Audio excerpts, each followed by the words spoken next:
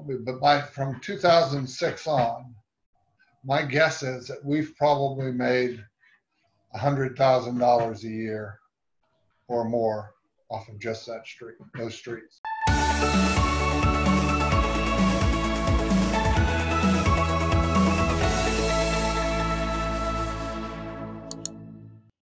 All right, what's going on? Welcome back, everybody, to the Happy Agent Podcast. You've got myself, Jeff Beggins, and my brother.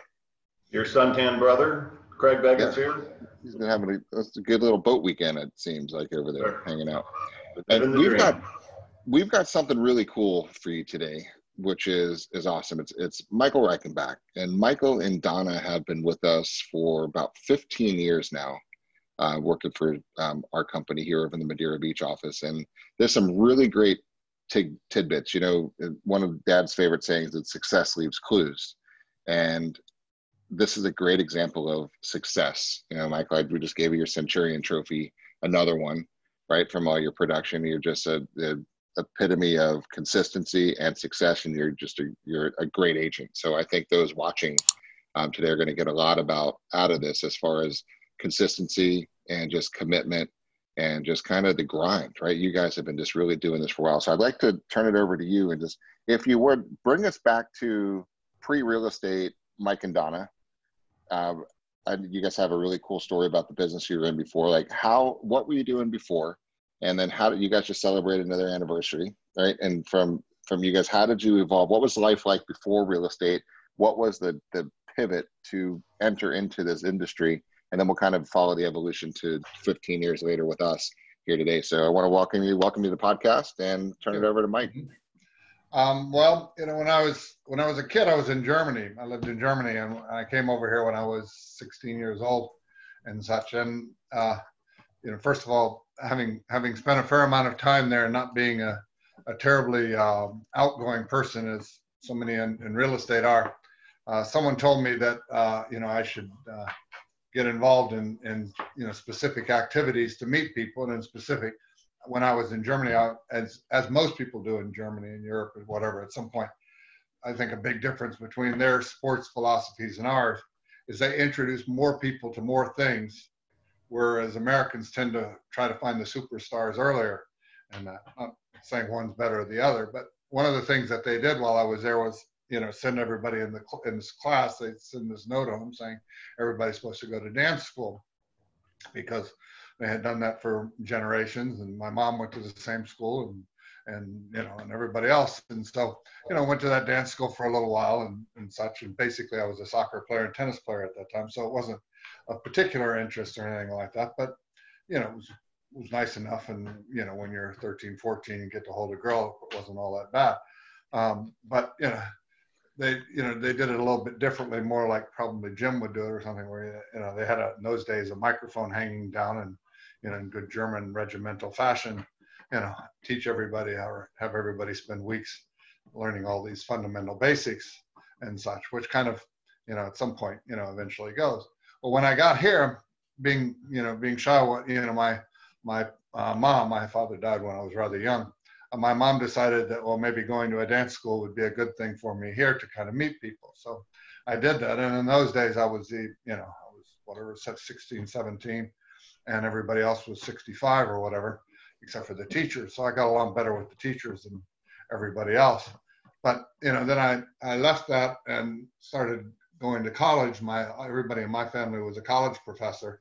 And so I figured, well, you know, I can do this part-time. This seems pretty good. You can, you know, teach in the evenings and go to school in the daytime.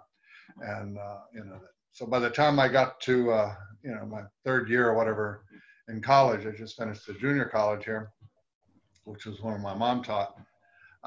You know, I was making more money working part-time there than my mother was being a college professor. So I see, you know, this college professor thing may not be all that hot and heavy. So I figured, well, I'll get into dancing. So then I decided I would go to England and become a, you know, competition, you know, dancer, because in those days, that's where all the top professionals went.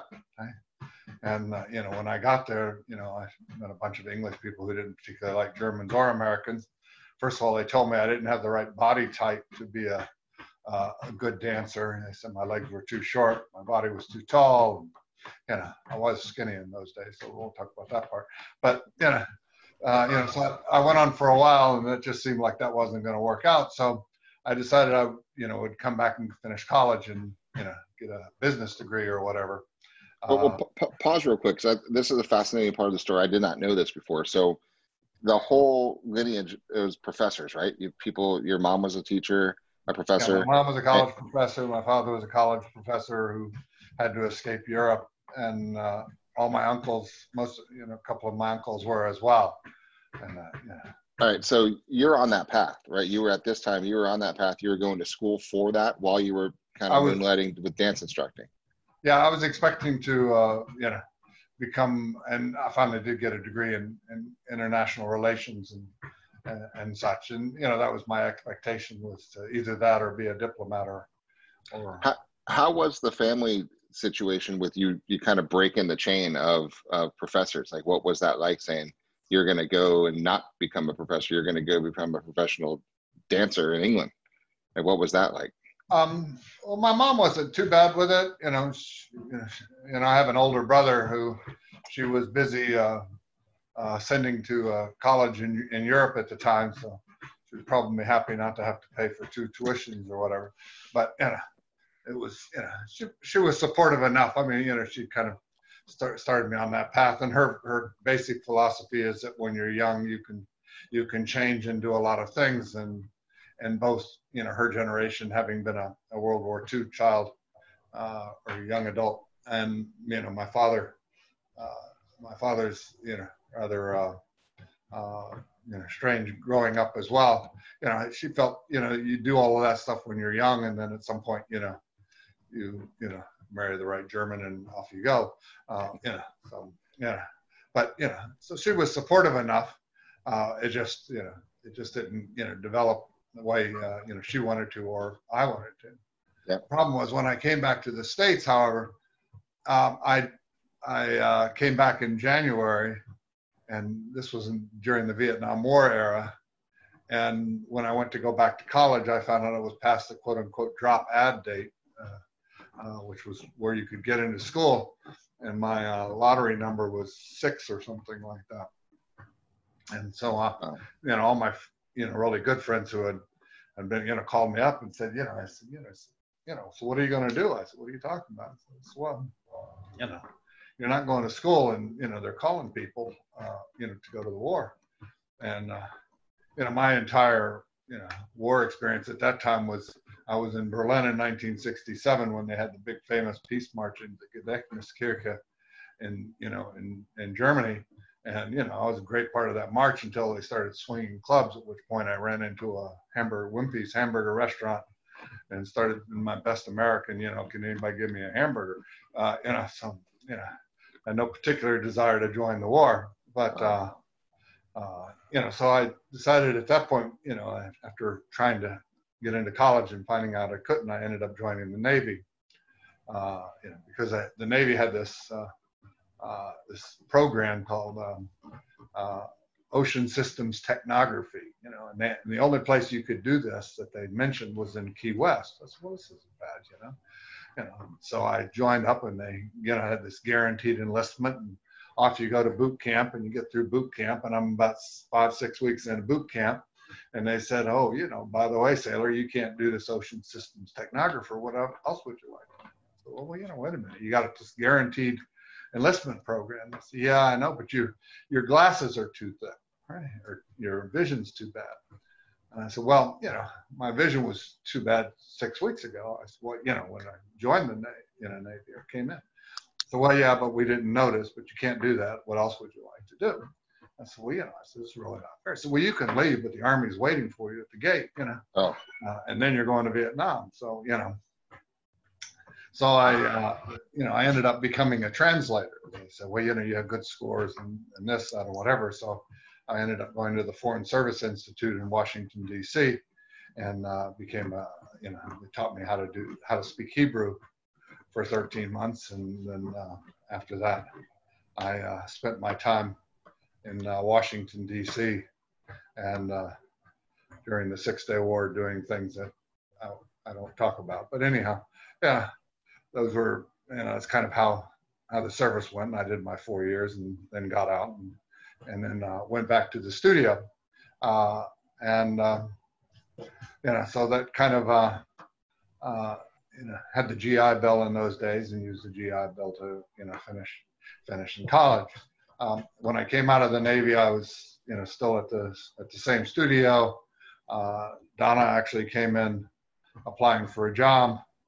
I was a supervisor, so taking advantage of all possible things that are no longer allowed.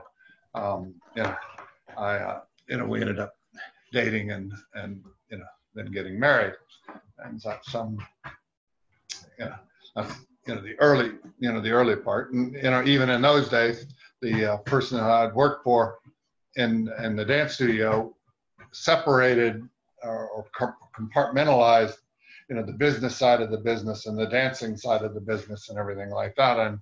And so I ended up, being the manager of a couple of studios of his up here, one in Newport Richey and such. And then in 1980, I guess it was 1979, end of 1979, my wife and I bought our first studio down in Fort Myers, Florida. And how did you end up? Where did the connection down to Florida come from? Because I missed that jump in the story.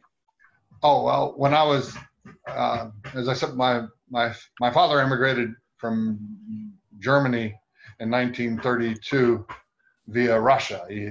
His brothers all escaped either to Turkey or Czechoslovakia or elsewhere. My father ended up escaping to Russia. He spent 3 or 4 years in Russia, 3.5 years, I guess, in Russia as assistant conductor to one of the symphonies there.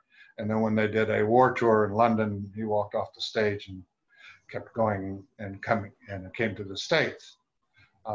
In those days, when he came to the States, he had been married. His wife escaped actually with one of his brothers. She lived in New York. He couldn't get a job as a professor in New York, ended up in Fredericksburg, Virginia, the University of Virginia, taught there for a while. Couldn't get tenure, depending on who you talk to in the family, because he was 1/4 Jewish, and as from what other people say, fairly obstinate German anyhow. So who knows? But he ended up traveling back, doing some lectures in England. At which point he met my mother, who would. This was after the war. Met my mother at some kind of conference there, and they ended up getting married, and she moved to the States. So I was actually born in the States, in Pennsylvania, and I lived here for a good 6 or 7 months before my family, kind of went back and forth, my father being a professor and everything. After my father died, my mother felt that she could get a better job here. So she actually applied and got a job at what was in those days the St. Petersburg Junior College. And she spent her entire career after that, from 1962, I guess it was, 61, 62, teaching at the junior college. She didn't think it was particularly good for myself or my brother to not have a paternal, or family part, because, being a single mother, it wasn't that easy in those days. So she sent us to live with our grandparents in Germany, which is why most of my education and time was there, until she felt it was comfortable enough for us to all be home and such. And that's when we came back to the States. Wow. This is a fascinating story. It really is. This is really, really fascinating. So, no, keep going. This is great. But being a single mom, obviously, I don't know that she had as much influence as she wanted and such. And I was so young when my father died that in reality, the only thing I know about my father is the stuff that family members have told me about what he did or what he accomplished or what he wrote. But he was a musicologist who specialized in old folk music and in folk music from Africa and in particular choral and singing groups in old time Europe and such like that. So supposedly from an article I recently read from who somebody else wrote that included him in one of his quote unquote best friends turned out to be a Nazi sympathizer, and it's the one that basically required him and to leave, I guess, Germany at its most comfortable times, in the early 30s. Wow. Germany was having some times there, but it is what it is. I mean, everybody likes to complain about what life is, and you take what you got, and I remember I had a professor one time who said that nobody knew they were poor until the government turned around and told them they were poor if they lived in the country and had enough to eat. If you talk to Donna or whatever, she'll tell you about how they used to have a one school's farmhouse, and lived out on a farm with outdoor plumbing or whatever. Not no plumbing, but outdoor plumbing. But yet there was always a farm there, and there was always food there, and there was always clothes there, and even if they were hand-me-downs, nobody knew you were supposed to Right. go to H&M and buy clothes every 6 months or whatever. So it's just a generational thing, and I don't know that it's amazing to me as a kind of aside in all of this coronavirus stuff. Everybody talks about how everybody needs to go out and buy more stuff so that people can have stuff, and you would think that after you spent a month at home or whatever, that you might figure out you didn't quite need all that stuff. But it is I don't know how many T-shirts you can wear. I mean, especially and if you look at all the old houses that we sell here in Pinellas County, and you look at all these old 3-bedroom houses, and you look at their closets in their master bedroom, I mean, the closet in our house is bigger than the first apartment that Donna and I rented when we were married, 43 years ago. So it's ridiculous what how things have changed. I don't say that as a bad thing, because our closet's full. So I'm not belittling other people. I mean, we're as bad as everybody else. We just acquired it over more time, probably. Yeah, and then it really puts things into perspective. I mean, it to me, it was almost like I was watching a movie, visualizing the story as you were telling it. And we don't have any real issues when you think about people truly fleeing their countries for their lives and doing things to just to survive and to move and to do things to save your life, right? I mean, that's just an adrenaline filled life, right? That just, and people we take for granted. I mean, I've been short of the little Gulf wars, been in a peacetime world, right, for most of my life, and certainly nothing like that. So I couldn't even comprehend what it would be like when my wife's from Germany also, and the stories from there are from World War II, and they're finding still munitions just still that in the rivers and things like that. It's just an amazing kids. It's a totally different time. It really puts things into perspective to think about. So it's fascinating to see this. So, all right. So now you're here. You've got a dance studio. Your now wife, right? Unknowingly walked in. You bought the dance studio in Fort Myers, which is, for those watching, a 2-hour drive down. Did you drive down to that studio every day? Did you all move down there, or what did you do? No, we moved down there. We bought shortly after we got married. We bought a house in Palm Harbor, in a subdivision, a waterfront subdivision. Although we didn't have a waterfront house, I was just across the street from it.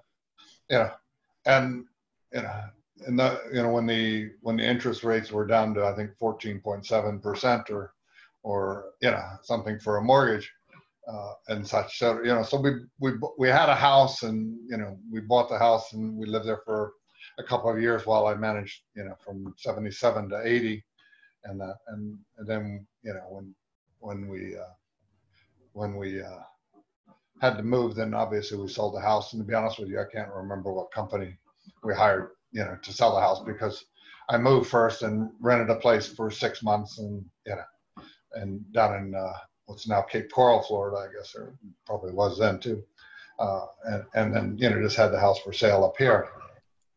And then we had we knew what what we wanted to do. We knew we had to save some money, and so we did that in order to buy the first studio, and then over the next 10 years, we bought 2 more studios, one in West Palm Beach, Florida.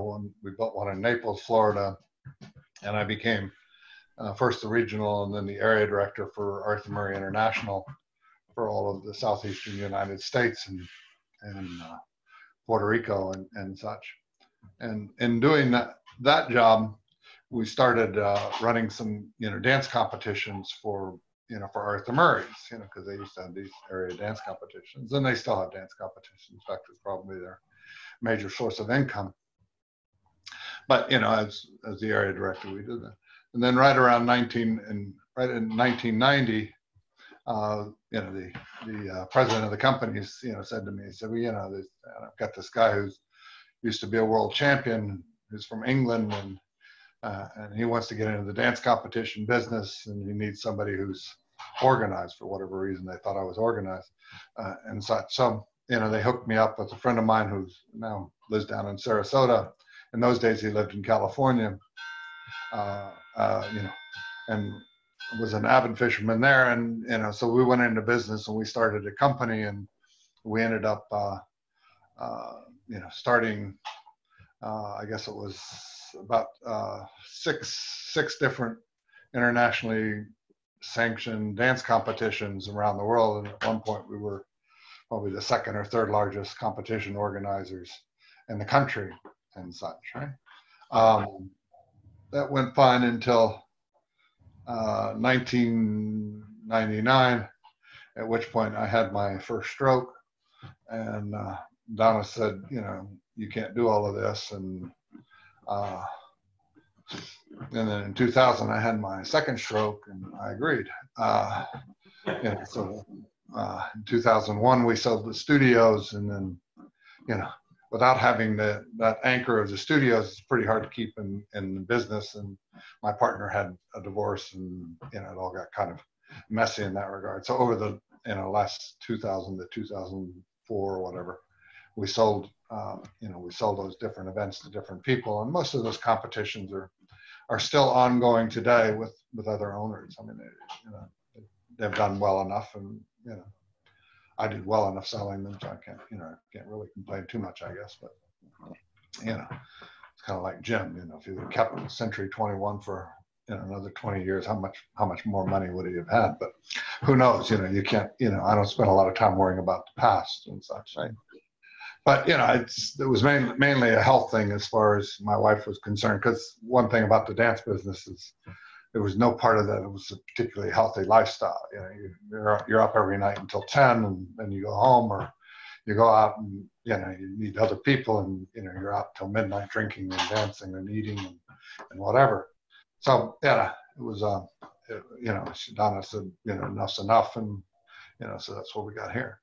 While we were still in Cape Coral, we had some friends who were in real estate, in fact Century 21 down there, and a couple of them always said to Donna, well, you should do this real estate thing because you really know how to sell stuff, because at the studios, I mean, frankly speaking, I mean, I did most of the training, and and I did a lot of traveling for Arthur Murray's and doing seminars and training sessions for them.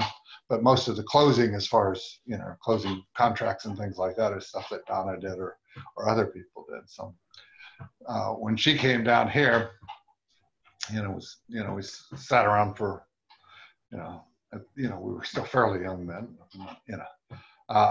it wasn't something you could just retire at, and she decided, she would go into the business. For her, there was really no question, since we had been involved in a franchise and had some value from the franchise, there was no question as to whether we would go independent or whatever. She happened to go to the Inion Rocks Beach office, which was Century 21, because we live even now and did then very close to the beach, and that being a smart real estate person like a lot of other people, I bought real estate at the height of the market and ended up selling it at the bottom of the market on the beach. But everybody makes mistakes, and that's okay. But but she decided, she would go there, and she worked at IRB for a little while, and then switched to Madeira Beach, mainly because of the manager that you had there at the time, who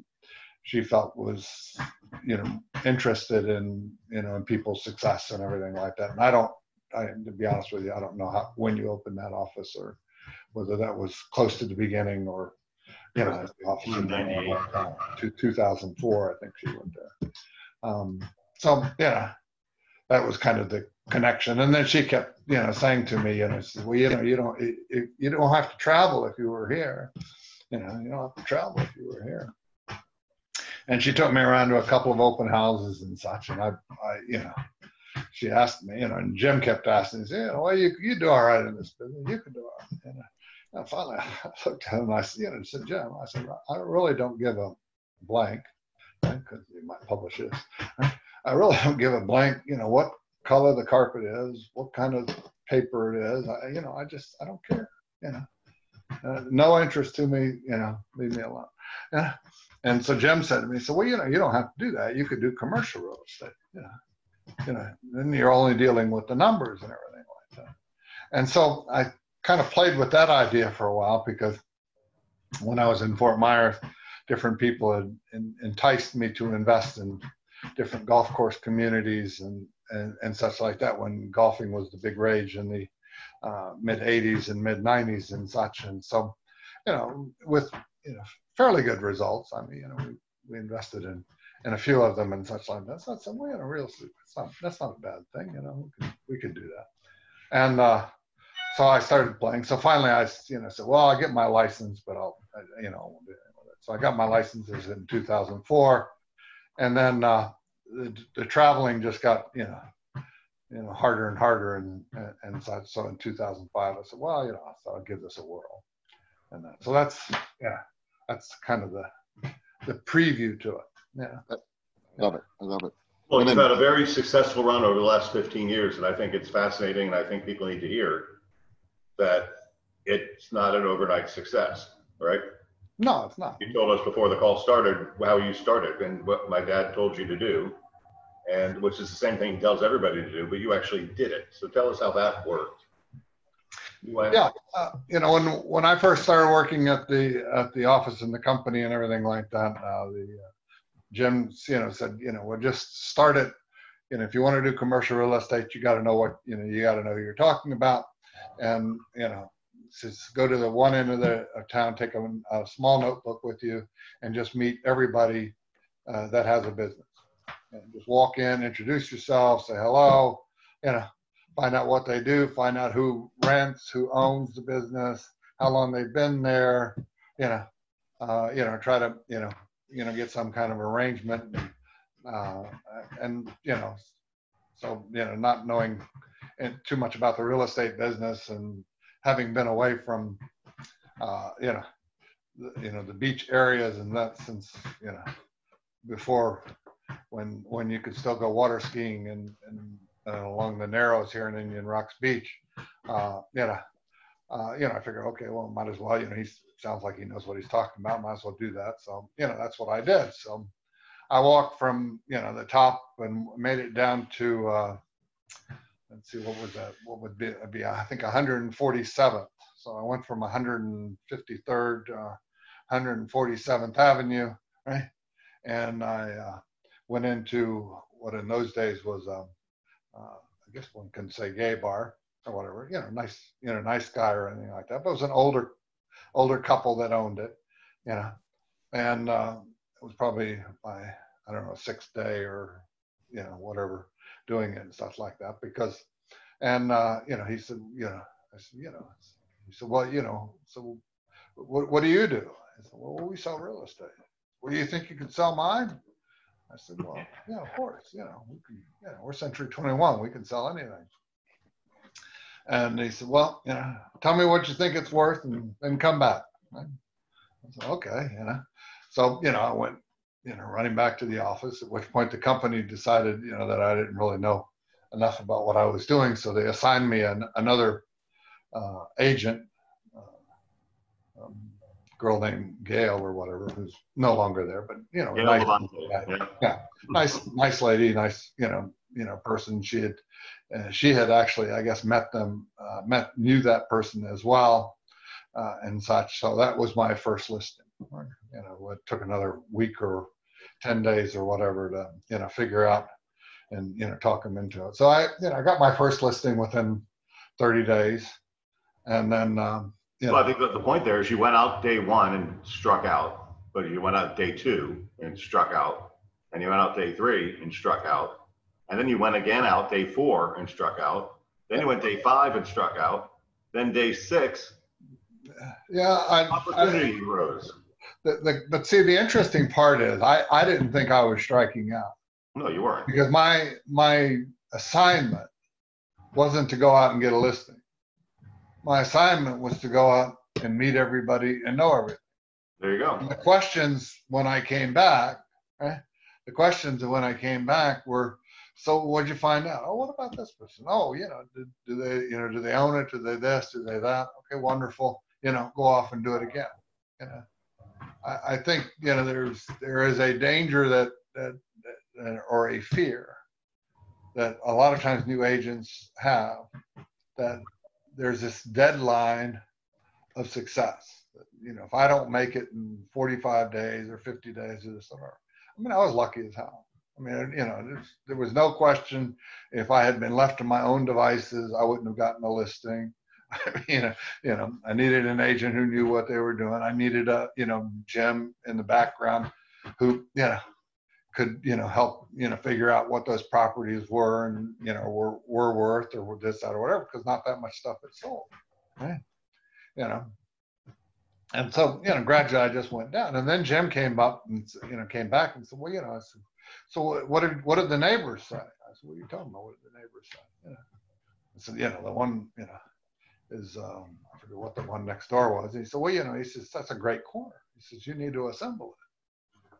I said, well, that's wonderful. What does that mean? At which point, he said, well, he started talking about assembling stuff, right? And this was, right before the crash. I mean, this was when, the height of exuberance of people buying property there. This is 2005. Yeah, this is 2005, So, I said, well, he said, go talk to all the other people.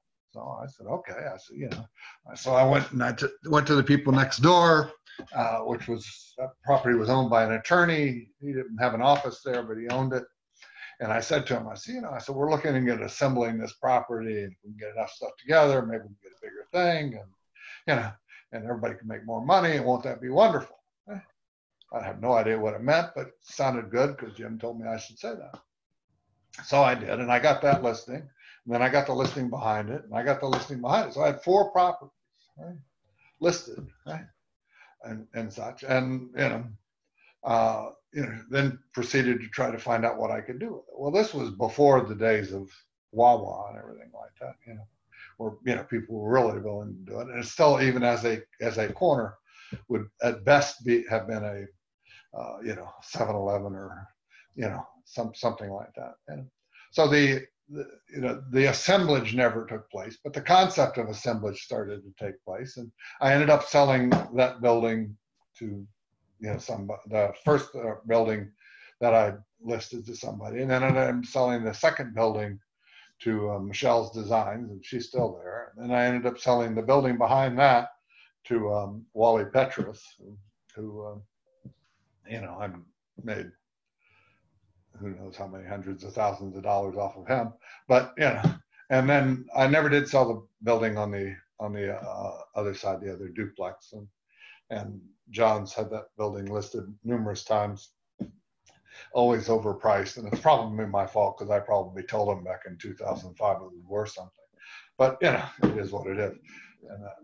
And then so that was, those kind of went down, and I went further down the street and got to eventually know everybody, or at least most of the people and such. And then Jim said, well, let's assemble this block. So I went and I found out who controlled the bank, next to our office, and got them to agree to an assemblage, and we assembled all the rest of the properties on that block. But, at that point, then that was probably 2006. And the wheels were coming off right there. Starting to come down. But anyhow, we could never get that. What's interesting at this same time is what Donna's doing.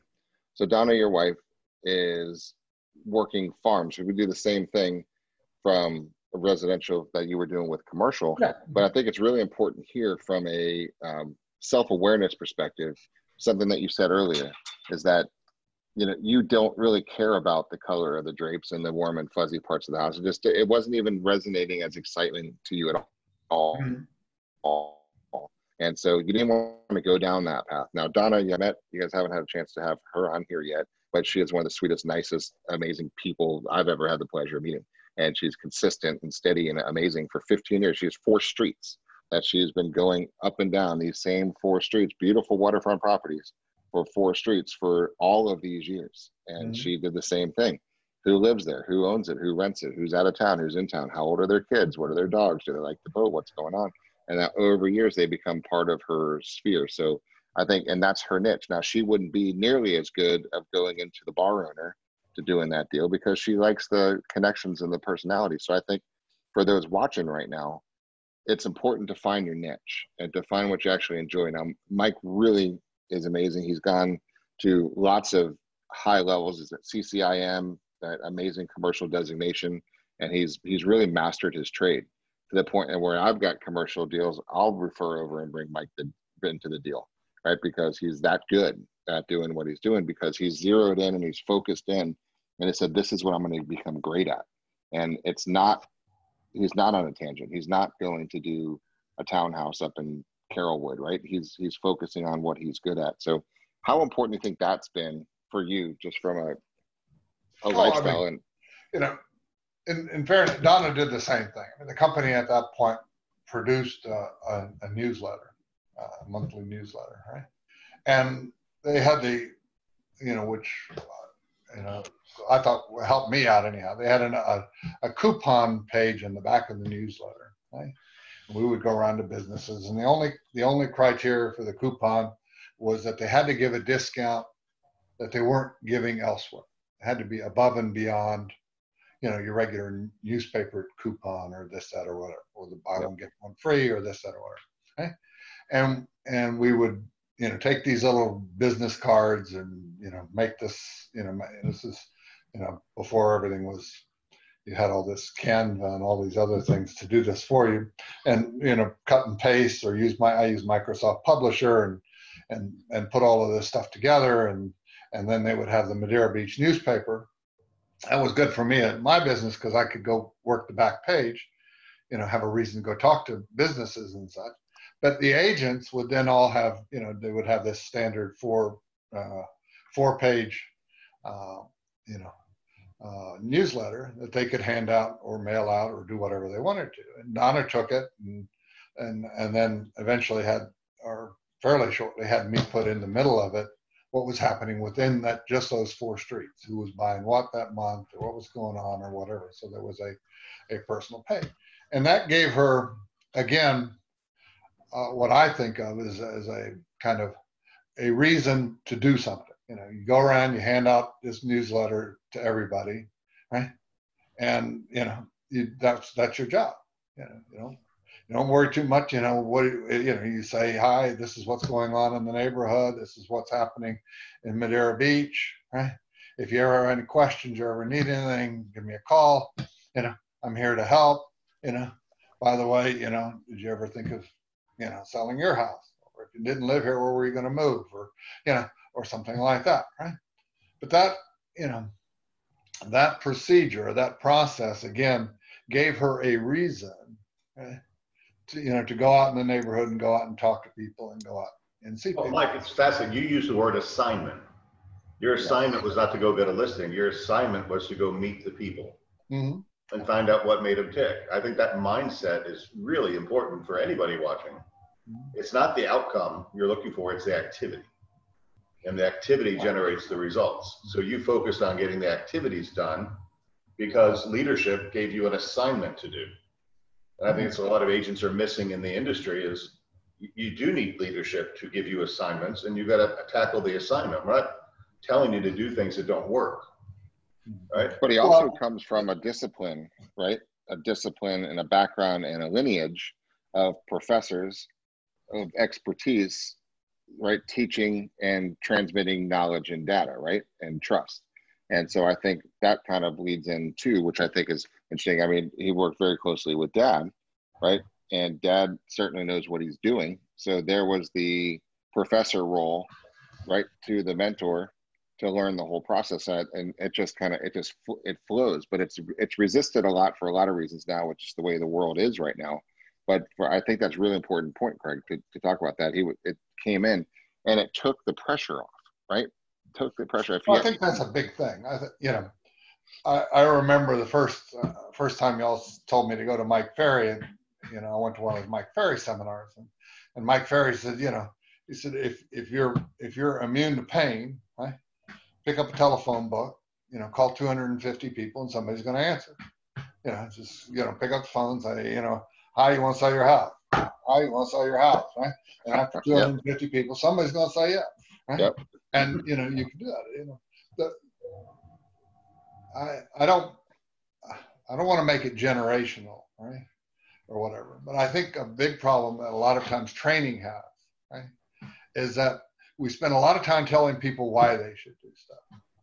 And your all's thing is, what is your ultimate goal in life, and this, that, and whatever. And that's fine for for people. But the next part is, what do you do? But the most important part for the agents, I think, or for agents to figure out is once I get that what, how am I going to do? What's going to be my process? What is my schedule for the next week, 2 weeks, 3 weeks, whatever it is, right? Of specific activities, right? Because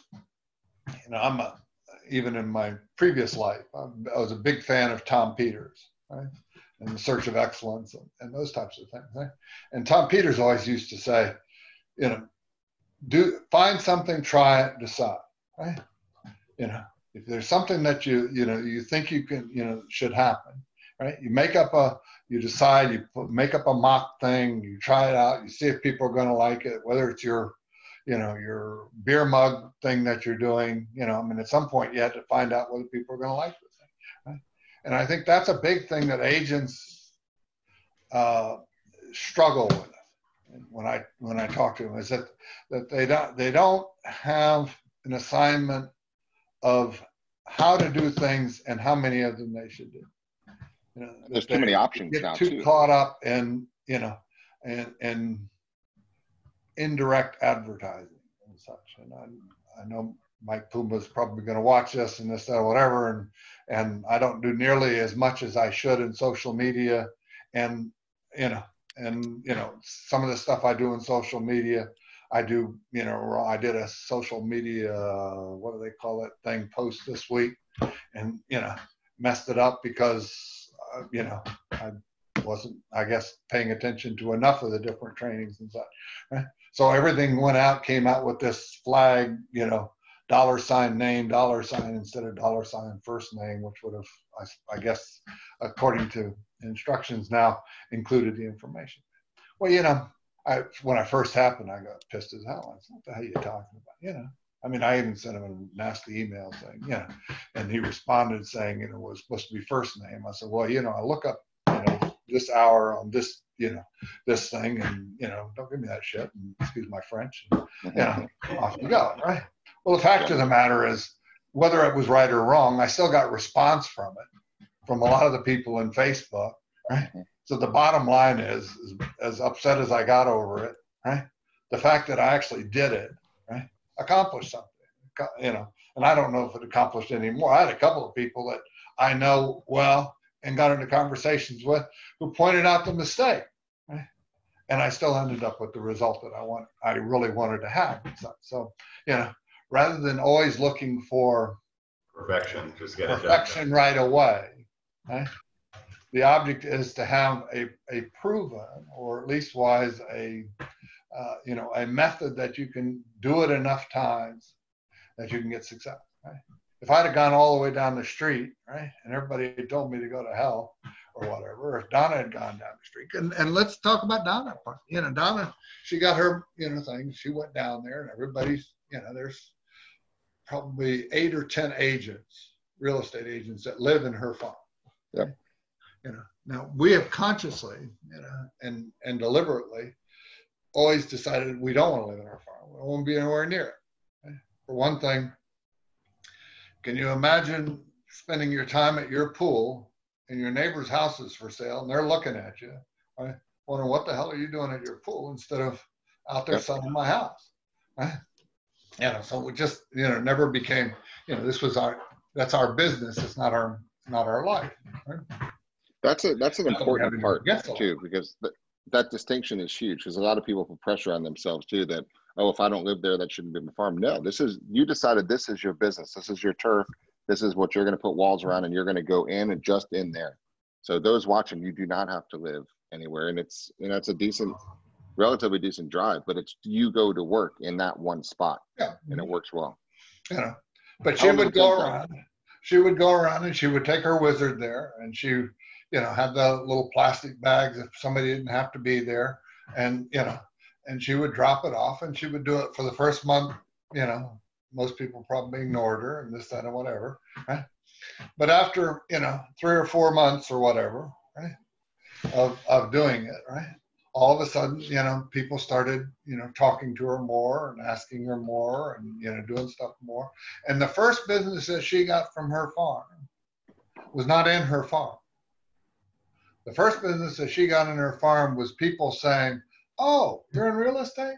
I have 3 houses in the ghetto, right, that I need to sell because I'm tired of dealing with the rent.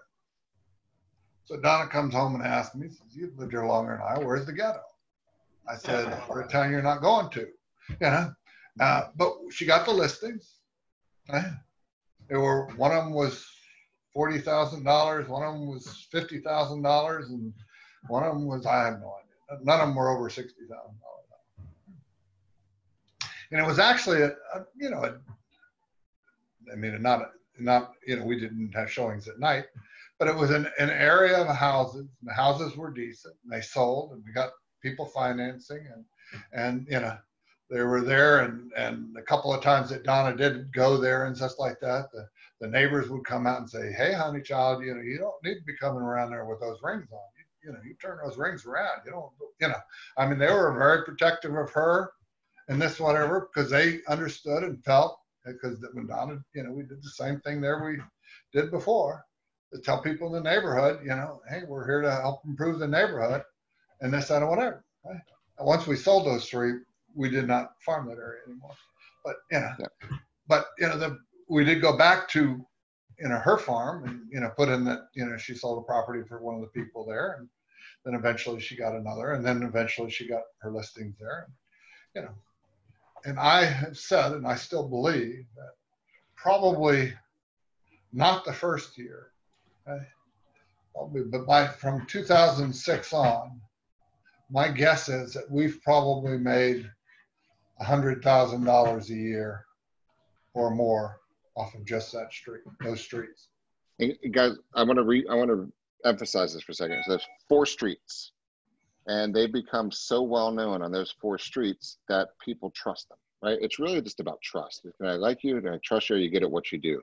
So over the years, and this is important still to this day, right? Monthly, Donna puts those newsletters out, right? It's amazing. But that's worked. So 100,000, 6 figures a year coming from 4 streets because of consistency. Now, also, it didn't happen the first year, right? But after that, year 2 and on, it started to work. So and it didn't happen again necessarily from sales in that area. That's right. But it came from the referrals from the people that are in that area. And that now, to a large extent, it comes from the referrals from the people who sold there and then bought somewhere else and now are buying somewhere else. Those, you maintain those, you maintain those contacts of those people that are, selling, at least buying locally after they sell. and, you know, and do repeat business. And it is not, you know, Donna would always say, it's not a pressure cooker, it's a crock pot. You know, it's just just a regular, you know, a regular way of doing business and developing business in this environment. Now, you know, we are getting older, so I do want to just correct one thing is she doesn't walk it anymore. I won't let her walk it anymore. For one thing, right now she's undergoing some other things, but health things and that. But we do mail it every year, every month still, and she does follow up, you know, with a large number of the people that she knows, and she knows most people's cell phone numbers, and she knows most people's, you know, email addresses and you know, and stuff like that. Right? But it goes out every month. The consistency's still there. Important. Century 21 is actually recognizing that because, you know, contrary to popular demand, those are our customers too. And if you and Donna decide to retire, then our customers leave with you, right? So the right thing to do is to mentor somebody behind you. And Century actually calls it accelerate. You mentor somebody behind you, and this can provide you income for the foreseeable future.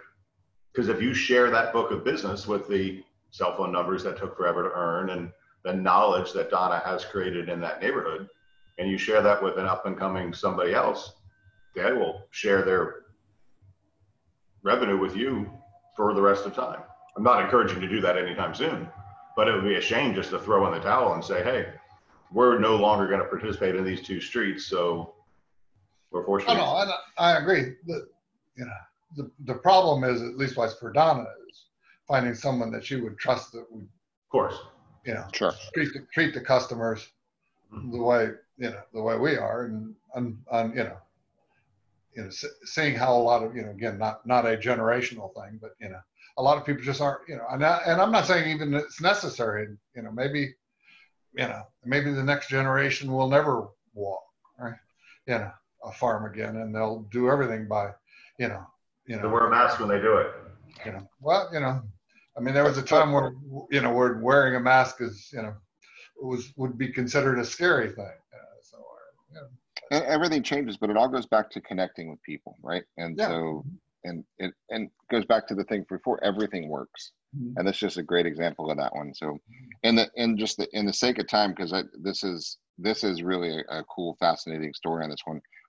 I think we've given a lot of tactical advice through interweaving through these stories here today. What's one good tidbit for those agents who are watching? What would you suggest that they do? I think they need, if you want to be successful in this business, you have to set a schedule that you're willing to follow. You know, we used to have cold calling things or whatever in the office, this, what, or never, and the concept is never what are you doing, but how are you measuring? You know, it's not enough to say I dialed, you know, 42 times and hung up at the first dial and nobody talked. Right? You have to be able to say, you know, I'm going to talk to 10 people a day, 15 people a day, right, that I haven't talked to before, or that are active clients, or whatever it is, and then measure it. Of those, which one was your best call? Right? Of those, which ones require follow-up? You know, I always, you know, try to, when I am working, and I probably don't work as much as I should, especially with this COVID-19 thing, you know, Donna and I have, you know, between the two of us, we have all the, you know, potential risk factors and such like that. And frankly, I don't give a damn about everybody else. And thanks to you and your company, I can afford to take the time off if I need to take it off. And, you know, right? And I will, to keep my wife safe and everything like that. That's right. But, you know, people who want to succeed, whether it's now or anything like that, need to measure out. And we used to talk about, and it's not just what's the best call you had, right? It was every day, you know, have you practiced a script? If you're not practicing your scripts once a day, you're out of this business. You just haven't been told yet. Somebody once said, you know, most people quit long before they were fired. You know, and, you know, if you aren't willing in a business that's as people related as us if you aren't willing to be able to say to yourself at the end of the day, who did I help today? What other agent did I help today? What customer did I help today? Not because necessarily I got a contract out of it. Right? And you aren't in the mindset to build relationships, because relationships don't have to do with exchange.